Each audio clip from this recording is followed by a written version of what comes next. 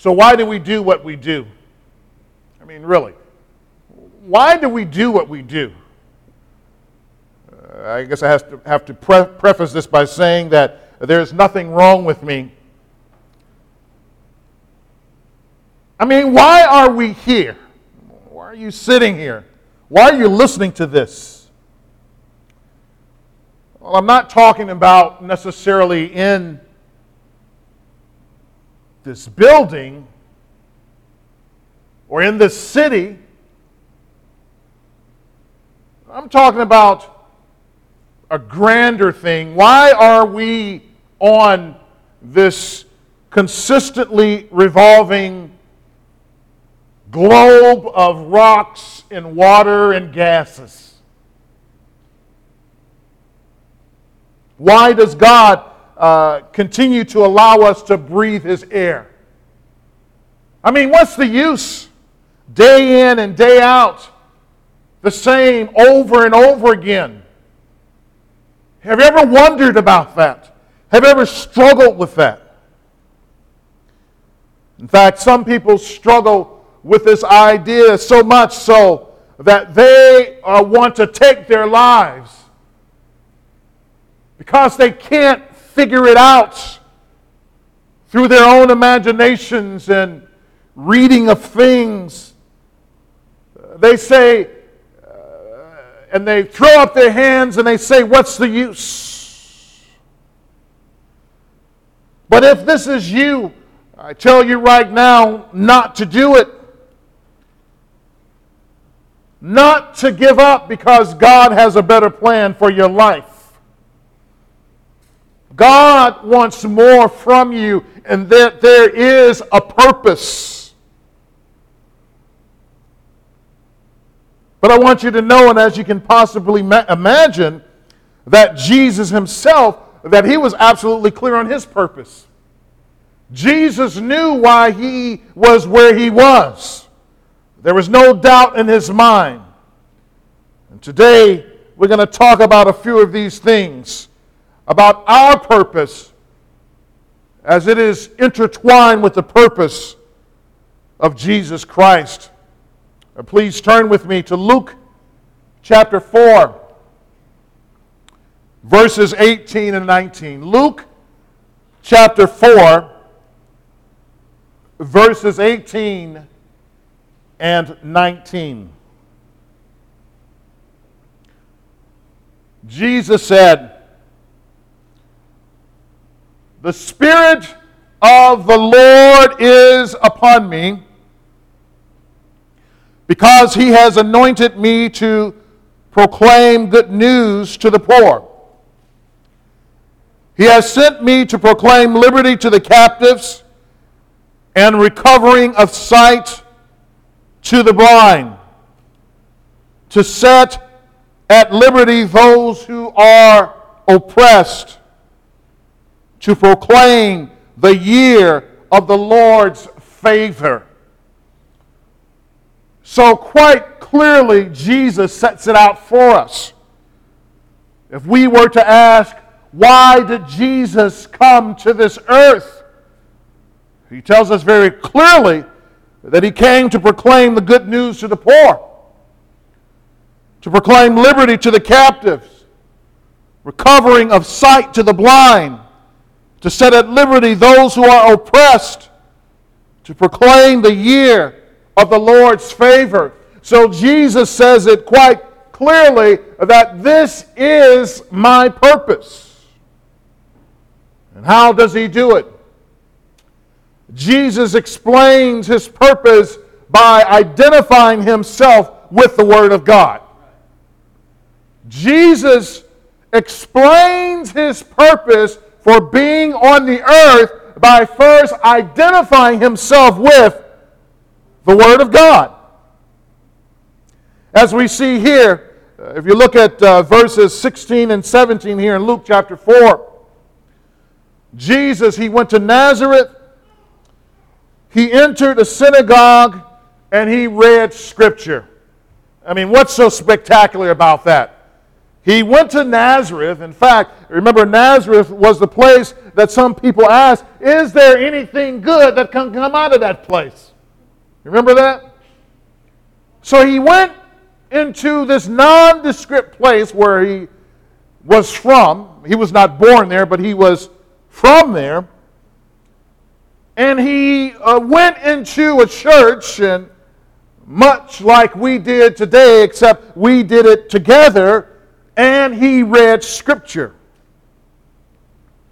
Now, if you look at verse 17, you'll notice that according to our passage, Jesus read what was handed to him. Right? It says there that, and the scroll of the prophet Isaiah was given to him. You see that? So Jesus did not say, at least we don't have account of him saying that, let's see, I want this book, I want that book. It says the scroll of the prophet Isaiah was given to him. In fact, it was customary for people to read passages of Scripture during the time of the Sabbath or during church time. And more precisely, some folks may have viewed Jesus as a rabbi, because as we know that people oftentimes they ask Jesus questions and he would answer those questions very accurately. So many folks thought that Jesus was a rabbi.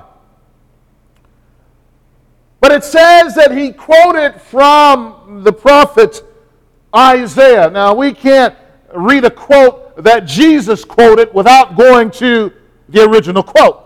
So, with me, please, turn to Isaiah chapter 61, verses 1 and 2. Isaiah chapter 61, verses 1 and 2. And as the Spirit of the Lord came upon the prophet Isaiah, Isaiah uttered these words. The Spirit of the Lord God is upon me, because the Lord has anointed me to bring good news to the poor. He has sent me to bind up the brokenhearted, to proclaim liberty to the captives, and the opening of the prison to those who are bound, to proclaim the year of the Lord's favor and the day of vengeance of our God, to comfort all who mourn. And I know some of you may be thinking to yourself, if you thought about that, comparing the two, and you may have noticed that it looks like Jesus didn't read it exactly the way it should have been read, and why weren't things lined up? Well, there's many reasons why that could have happened, but nevertheless, we're not going to concern ourselves with that today. But this is what we must know. With many of the prophets, we often read and see their call to the nation of Israel to straighten up, else expect the judgment of God upon them. And this was true not only for the nation of Israel, this was also true for many other nations, that God's prophets also prophesied to them. But notice, back to Luke chapter 4, verses 18-19, notice how Jesus ends the quote, however. This is important for us to know. That Jesus ends the quote without talking about the vengeance of God. Do you see that? When you compare them back to back, you see how he stops at that particular point.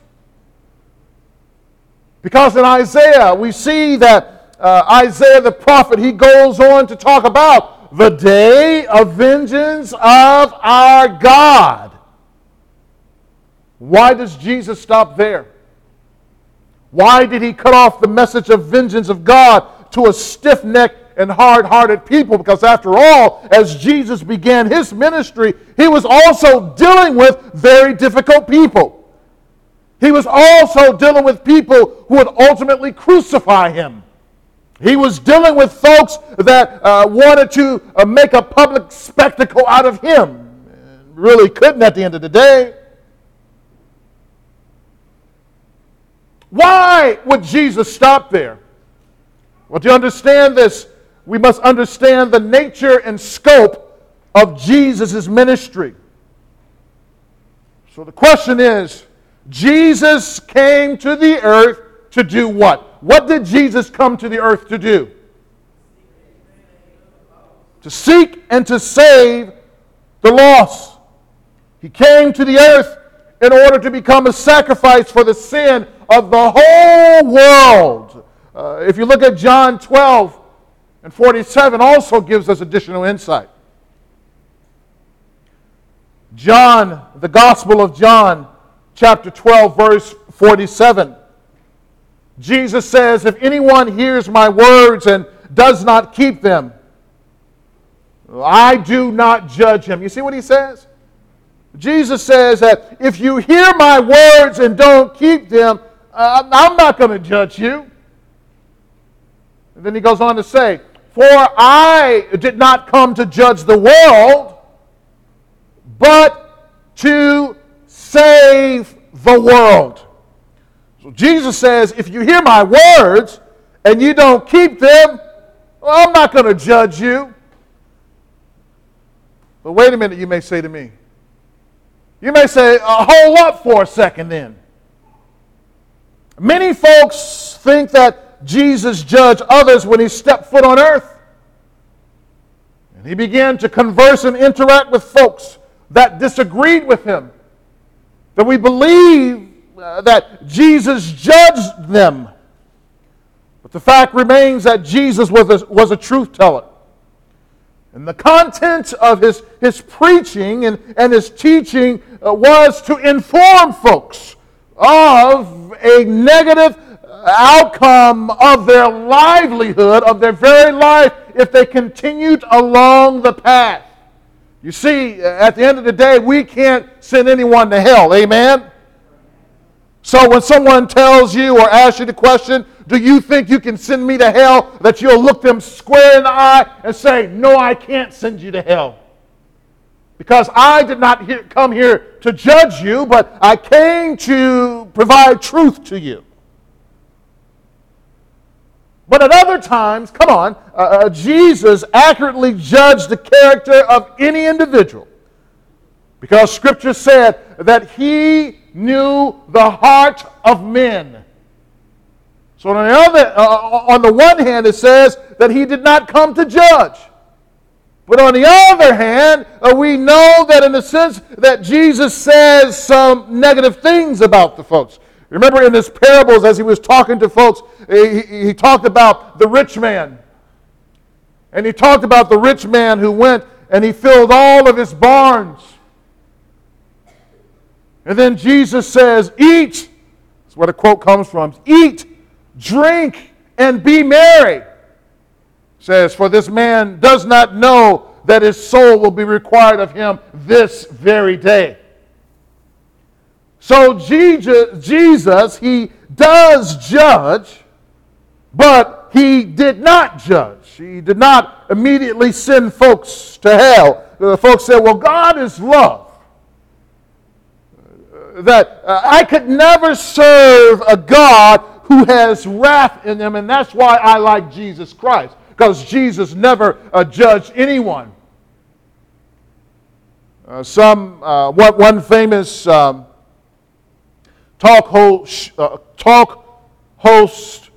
show host from the past, from Chicago, oftentimes made statements that, the God of the Old Testament is different from the God of the New Testament, because the God of the Old Testament was very wrathful, but the God that I see in the New Testament, in this person of Jesus, he was very loving.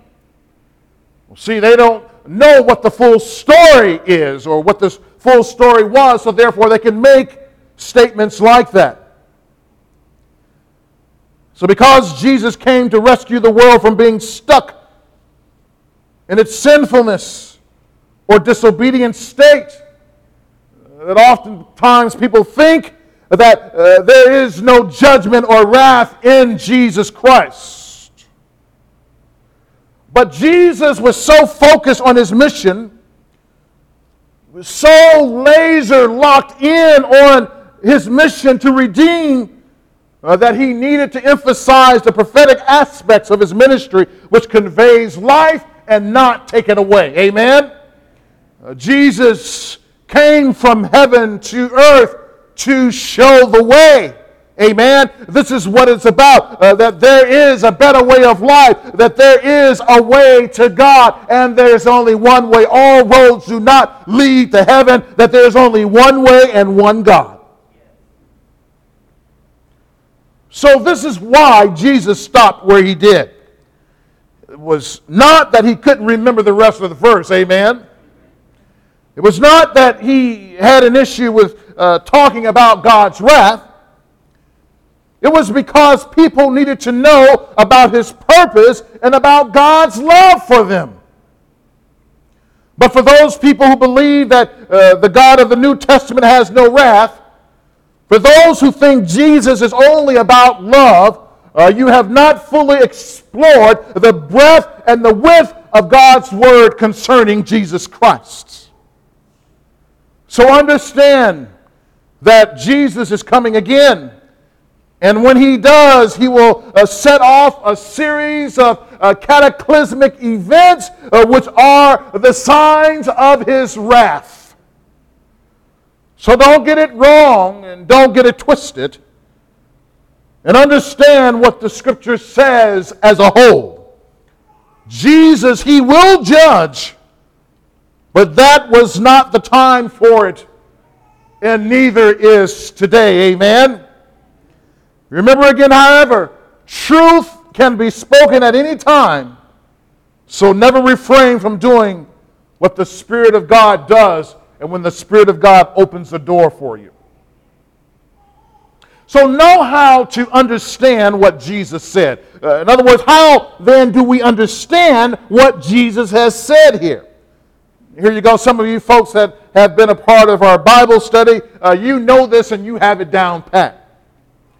So we must interpret this passage, Luke chapter 4, verses 18 and 19, with two different understandings, and in this case, they work in tandem and not in opposition. So interpret this passage with two different understandings that work together in tandem and not in opposition. So one of the things that you know that in interpreting the Scripture, that there are several approaches to understanding the Word of God. And typically there are two major camps. There is the literal camp and there is the non-literal camp. Amen? So you understand what the literal approach is. It's when we understand Scripture for face value, except when the passage or context suggests that we should not. So when we read Scripture, that we will understand it for what is being said there, and we don't have to say that, no, it doesn't say that, but it always says something else. Recently, a candidate for political office was questioned whether or not that something that this person said was literally true or not. He told some folks as they began to question him that what I said is literal, that I'm not being figurative, that I mean exactly what I said. And then later conceding for the fact that, well, maybe I was just using sarcasm. So were you being literal? Were you using sarcasm? And was that sarcasm in place, right? You have to understand all that together. So as recently as our times, people have discussions on as to whether or not something is literal or not. But concerning Scripture, there are times when the non-literal method is introduced in Scripture, and that method, however, still makes Scripture literal. I know that's kind of out there. Well, here we go. Paul's letter to the Corinthians. Paul's letter to the Corinthians is written to combat divisions in the church while correcting some unchristian behavior. Amen? It was written to combat divisions in the church. As a matter of fact, the Corinthian church was so twisted and had it so messed up that they had even gotten the gospel turned around. Hence 1 Corinthians 15. But when you receive a letter from someone, generally, right, You say generally? Generally, most of the time, you don't have to read in between the lines. When you receive a letter, it is what it is. You can't say that Paul only wants to draw people together and closer to God when he tells church folks to stop sleeping with their relatives. Paul says that you need to stop sleeping with your mother-in-law. He was not saying that, well, this is all figurative. This is what Paul means, and all he's really saying, keep doing what you're doing, but just get closer to God. Amen? That's not what Paul was saying.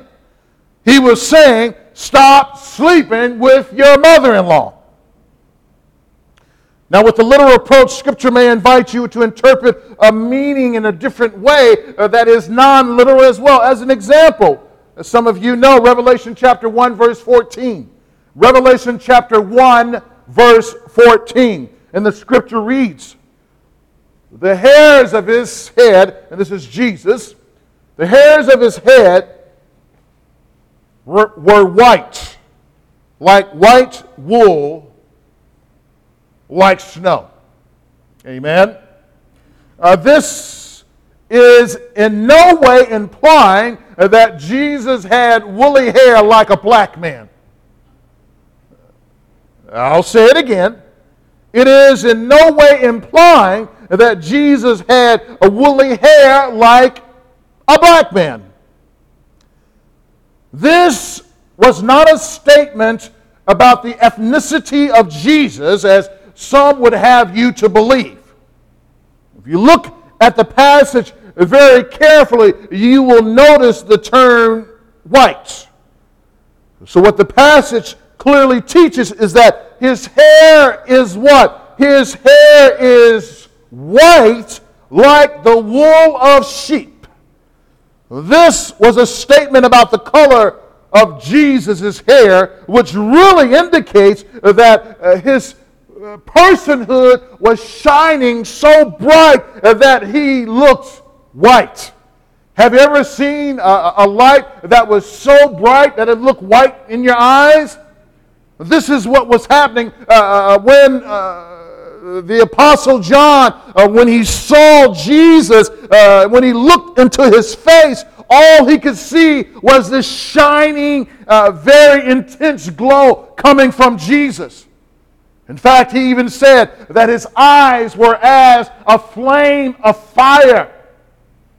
Again, we know from Scripture, you remember when Moses was walking in the wilderness alone, and he approached the bush, and he turned around in the bush, and the bush was doing what? The bush was what? It was on fire, but yet it was not consumed with fire. And then when Moses went up into the mountain, and he came back down, that Moses was glowing so heavily that he had to do what to his face? He had to put a veil on his face because folks couldn't even look at him. Why? Because just that moment with God was enough to scare folks. This is how you know when some folks have been in prayer with God. Amen? This is how you know when people spend time with God, because the fire of God comes off of them. Amen? The fire of God comes off of them. But then, however, there's this non-literal approach. And this is when a word or a phrase is spoken or written, and it never, ever, ever, ever means what it actually says. If someone said, you are a yellow belly, what do they mean by that? They're not saying that your belly is really yellow. Well, for some folks, that could be true. Now, I have to say that. But generally, if someone calls you a yellow belly, they're not saying that your stomach is yellow. What are they saying? They're saying that you are a coward. Exactly.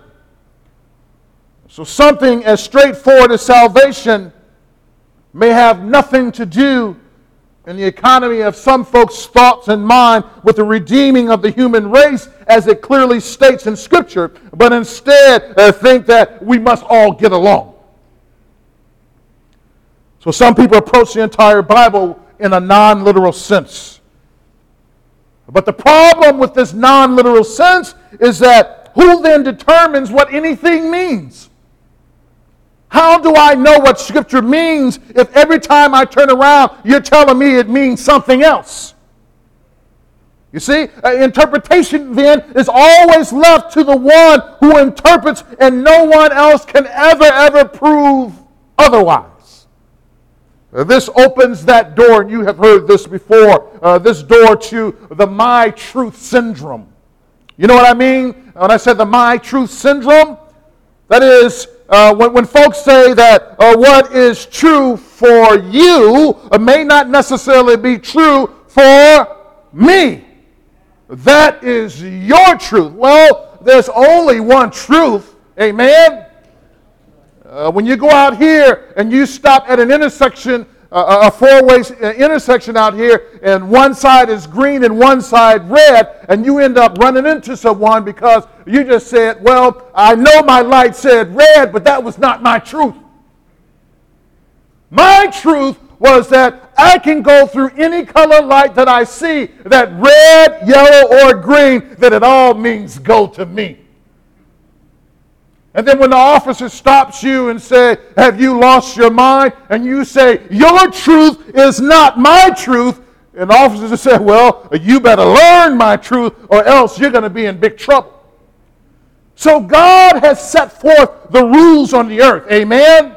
And God has says red means stop. Hallelujah. God says yellow means to be cautious. God says that green means to go in his economy. He says you can speak of your truth all that you want to, but at the end of the day, if you violate those things, then something negative may happen to you. Interesting, however, we can take, listen to this, after all of that, a literal approach to Scripture and a non-literal approach to Scripture, we can take those views, and especially the non-literal view of Luke chapter 4, verses 18 and 19. You hear what I just said? Non-literal view of Luke chapter 4, verses 18 and 19. In other words, he has sent me to proclaim liberty to the captives and recovering of sight to the blind, to set at liberty those who are oppressed. Well, what are you talking about? So we understand that when Jesus came to proclaim good news to the poor, we understand that those who were spiritually destitute can receive the message of eternal life. Amen? He came to proclaim liberty through his message. It says here, verse 18, to proclaim good news to the poor. When Jesus came to proclaim liberty to the captives, you may know that people have been held captive by sin and had no other way of escaping. We also know there are people who are held captive by the chains of darkness which are prevalent throughout this earth. In other words, there is this underlying message that is clearly present throughout the reading of this passage by Jesus. In other words, that he's saying, in essence, there is this main spiritual overtone throughout this thing, that he came to deliver the gospel, and for this makes sense. It's important to note that Jesus never explains any of this to us. The Scripture records the next thing that occurred. Look at this, Luke chapter 4, verses 20 through 21. And he rolled up the scroll and gave it back to the attendant and sat down. And the eyes of all in the synagogue were fixed on him. And he began to say to them, today this Scripture has been fulfilled in your hearing. Jesus didn't need to say anything else, because this passage pointed back to him. That this was all about Jesus and his purpose for coming to the earth. But as Jesus' disciples, there is an understanding about his ministry, which also speaks to us about our purpose and about our ministry as well. Let's look at what Jesus told the followers of John the Baptist to tell him while John was in jail. Please look at Luke chapter 7, verses 22 through 23. And here we find that Jesus' call goes beyond the words of redemption. So Jesus' appointment, Jesus' anointing, that it goes beyond the words of redemption. Luke 7, 22, 23. And he answered them, "Go and tell John what you have seen and heard." You see that? Go and tell John what you have seen. Typically, in the teaching and the preaching ministry of Jesus, it's always about what you hear. It's always about what you can take away to implement into your heart. But Jesus says here, go and tell John what you have what? What does the scripture say? What you have? So, in other words, there was something that Jesus was doing that was observable. There was something that Jesus was doing that you can look with your eyes and say, look at what Jesus is doing.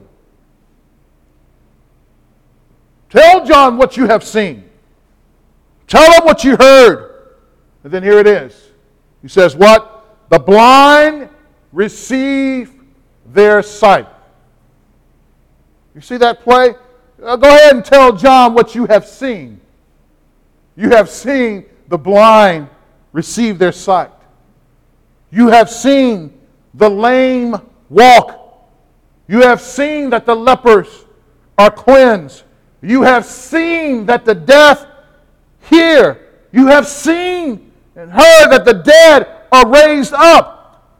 You have heard that the poor have good news preached to them.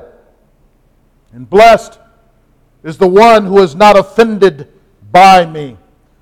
So Jesus' call goes beyond the words of redemption. So as we piece it all together, we see it was not only about salvation, right? It was not simply about, well, you need to know Jesus Christ. You need to get saved. You need to repent from your sins, right? It wasn't just about that. Jesus sent this message to John the Baptist because John seemed, after a while, a little uncertain as to whether or not Jesus Christ was that Messiah to come. Remember, on the one hand, that when John the Baptist, when he saw Jesus Christ, that his spirit began to stir up inside of him, and he looked at Jesus, and you remember the words that he said, that he couldn't help himself. He said what? He said, "Behold, the Lamb of God who takes away the sin of the world." So on the one hand, John couldn't help himself.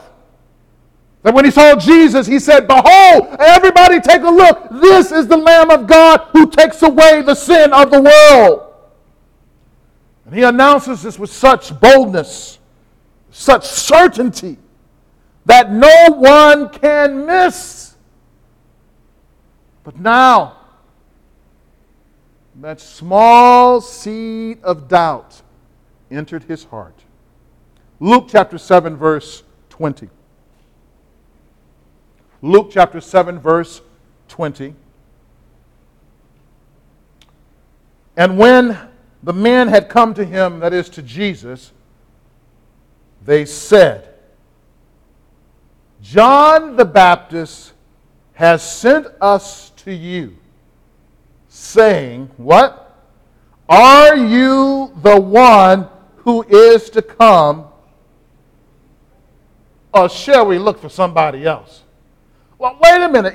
You see, this is what I'm talking about. How can you on the one hand say, "Look, this is Jesus. Look, this is the Lamb of God. Look, this is him. We've been waiting. And then later you end up sending someone saying that, ask him if he really is the one that is to come.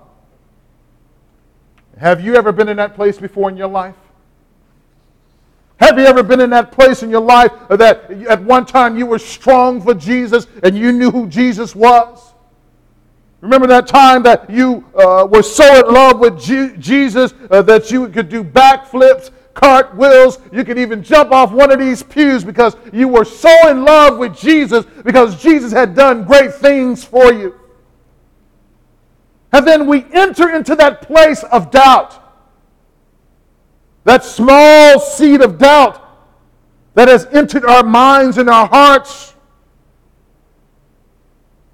causing our faith to succumb to it. It is in that place that we feel vulnerable, where before we felt unmovable, unshakable. So Jesus came into this world to redeem it, but he also healed people from diseases and conditions which many had been trapped in without any hope. The man who was formerly blind said this to those who questioned him about Jesus, and we find this in John chapter 9, verse 25.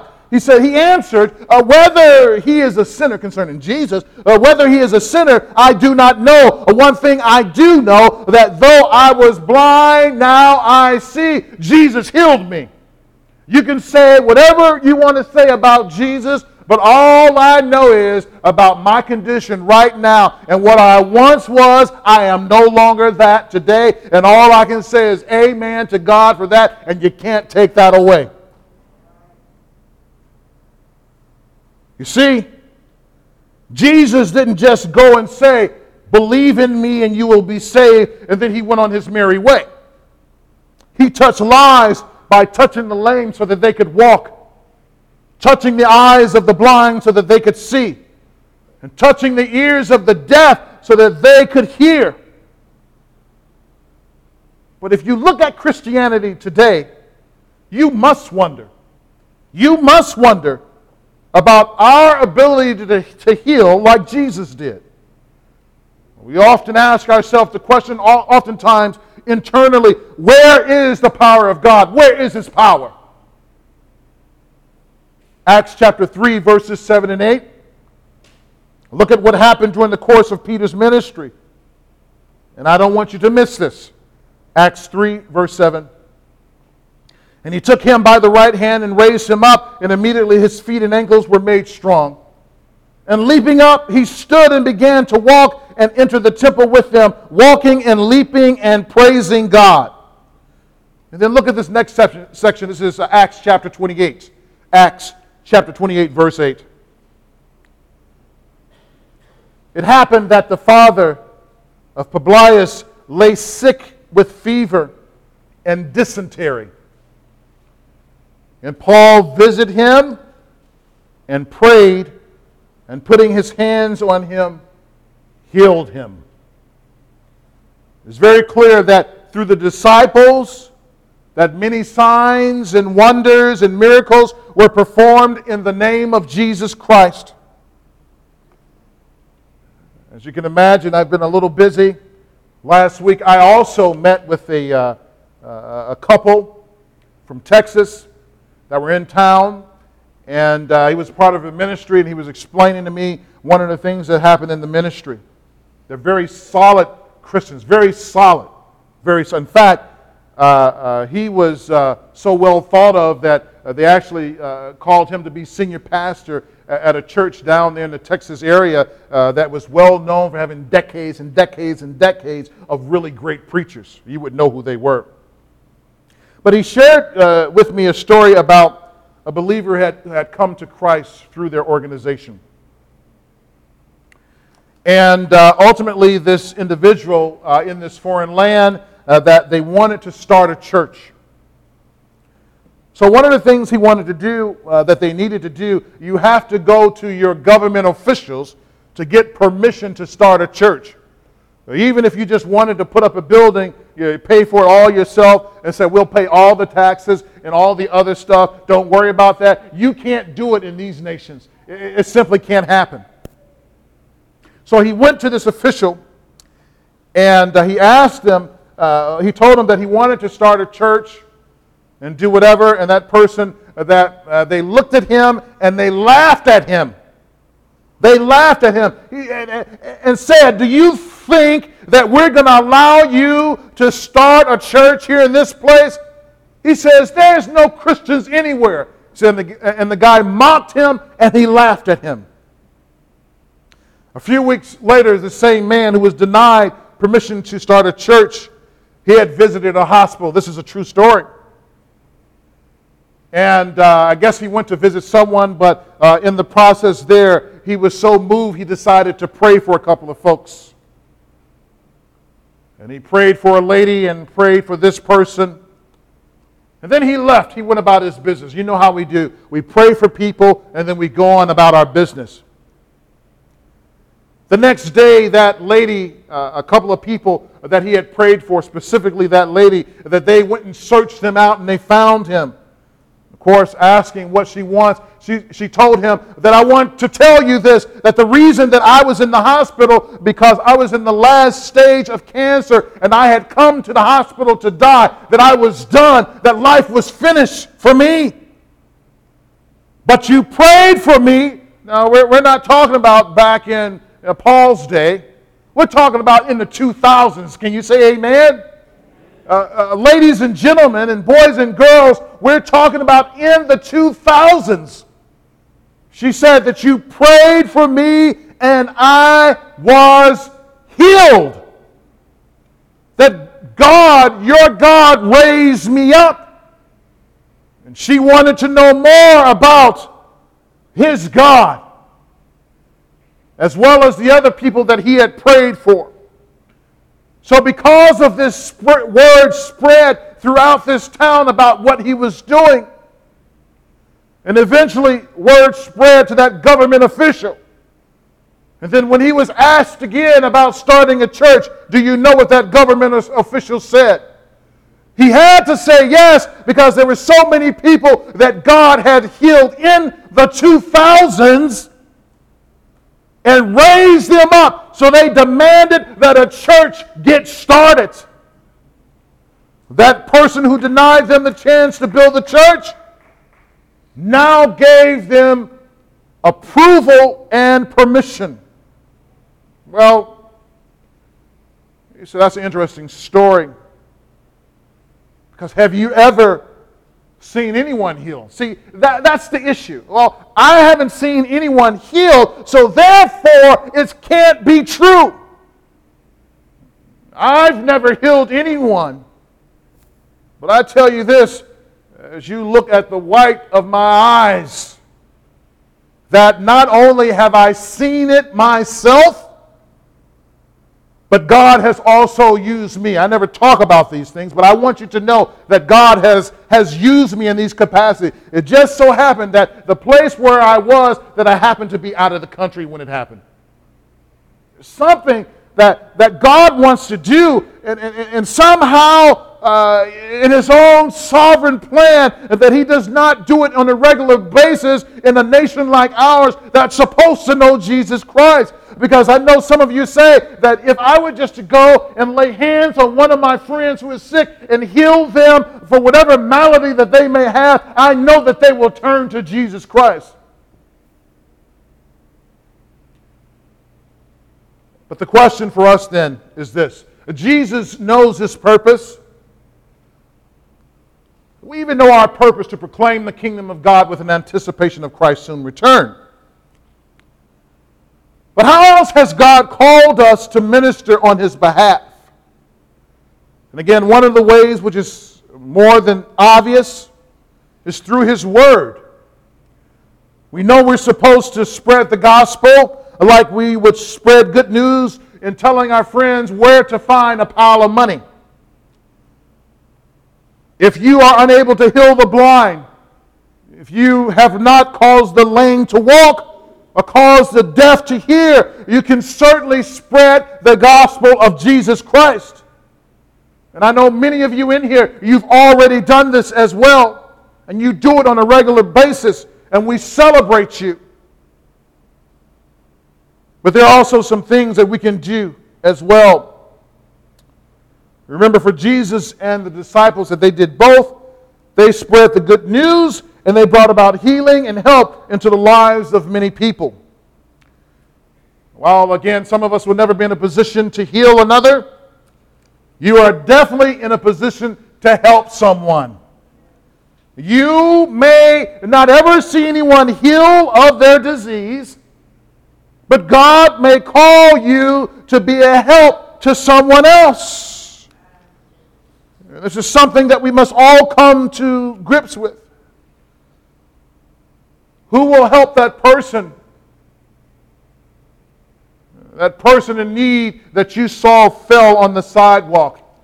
Years ago, I told the story about one time I was driving down Cicero, and it was this day, I think it was around lunchtime or something, and I was driving the opposite direction, and I saw this lady. She was walking, and then she caught my eye, and it looked like she was staggering a little bit, and then I kind of drove past her, and I saw she actually fell on the ground.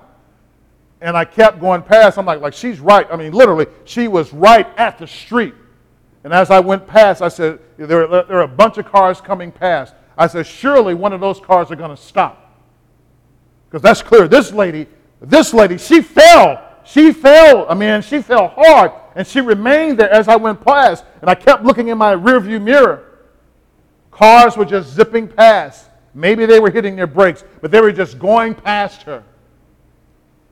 And I said, you know what I'm going to do? I'm going to make a U-turn. And I made a U-turn, and I said I was behind a bunch of cars, and none of the cars stopped. And eventually I stopped, and I got out. And I asked the lady if she needs some help. Of course, she says yes. And then she said, I'm just trying to get to X. I can't remember the whole story now, but she was trying to get someplace, and she wanted me to help her. And I looked at her. I said, ma'am, I said, as hard as you took that fall, I said, you need an ambulance. I mean, she took it hard. I said, so what I'm going to do is I'm going to call the ambulance to come right here to help you because you need. She says, no. I said, no, because I'm not going to pick you up and risk hurting you. How many of us would have just driven past? How many? Now, I must say this because I'm very conscious about this and about myself. It's not that I'm anything. I'm just like you are. I would have done the same thing. You would have done the same thing that I would have done. So don't get that twisted up in that regard. Many of you would have done the same thing. But I also know that some of you would have just drove past and said, well, I'm just going to pray for her. I'm just going to pray for that lady that somebody helps her. Disciples of Jesus Christ are expected to exhibit compassion and kindness to people, especially those that are in need. James chapter 1 verse 27 says, religion, and we've read this a few weeks ago, religion that is pure and undefiled before God the Father is this, to visit orphans and widows in their affliction and to keep oneself unstained from the world. The prophet Isaiah now speaks to this issue within the context of the reasons for fasting. And he says this, Isaiah 58 verse 7. Is it not to share your bread with the hungry and bring the homeless poor into your house? When you see the naked, to cover him and not to hide yourself from your own flesh, he says. He says, even when you're fasting, some of us are so jacked up with the way that we're thinking that we can't even help someone else. So now we look at the scripture and take what Jesus says to be literal. Jesus actually did it. His disciples actually did it. You and me also can do it by having compassion on people. Can you say amen? This flows, however, not as a mandate to the world. Do you hear what I'm saying?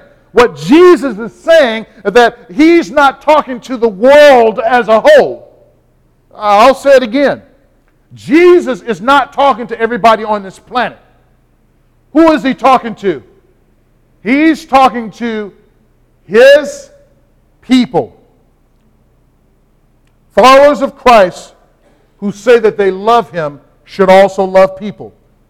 So where is the love? Remember that song? Where is the love you say was mine, oh mine, to the end of time? Or was it just a lie? Jesus asks you the question today, where is the love? Where is the love that He has deposited into you when He left His Spirit? Or do you just flap? Or is it just a lie? If you are a believer in Jesus, know that the Spirit of the Lord is upon you to heal and to help those in need. Let's pray.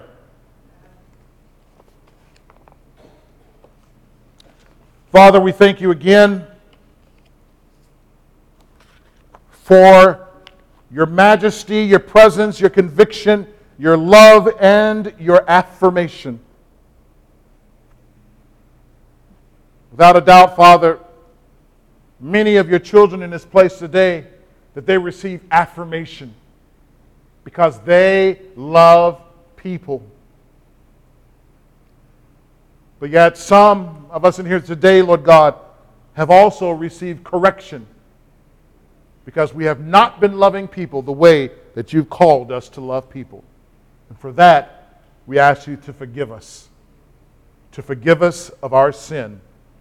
Forgive us, Lord God, of turning a blind eye to the homeless. Forgive us, Lord God, of turning a blind eye to the man or the woman that needs help on the street, Lord God. Give us wisdom. But we just want to thank you, Lord God, because with the right heart, the brokenness and the contrite heart, Lord God, that you will receive our confession before you today. So strengthen us as we go down this path. And then, Father, we ask the question according to your word, how you came to open the eyes of the blind. That there may be someone in here who is blind today. Someone who is blind to the fact that Jesus Christ is Lord. And they have turned away from you time and time again. But now you're saying to open your eyes and see the salvation of the Lord. Is there anyone in this place today that you would like to give your life to Jesus Christ? That you would like to turn from your sins and turn to Jesus? Would have you to lift your hand in the air, or you can even stand, whatever you want to do. But we want to be able to see you so we can pray with you. And we want you to know as you struggle with this idea that, number one, just because you're in church, that does not make you saved. No more does it make you a car because you walk in your garage. So some in here, you may think that just because I'm in church, I'm saved. And I want you to know, you are not. Salvation is not dependent upon your physical location, but the presence of the Spirit in your life.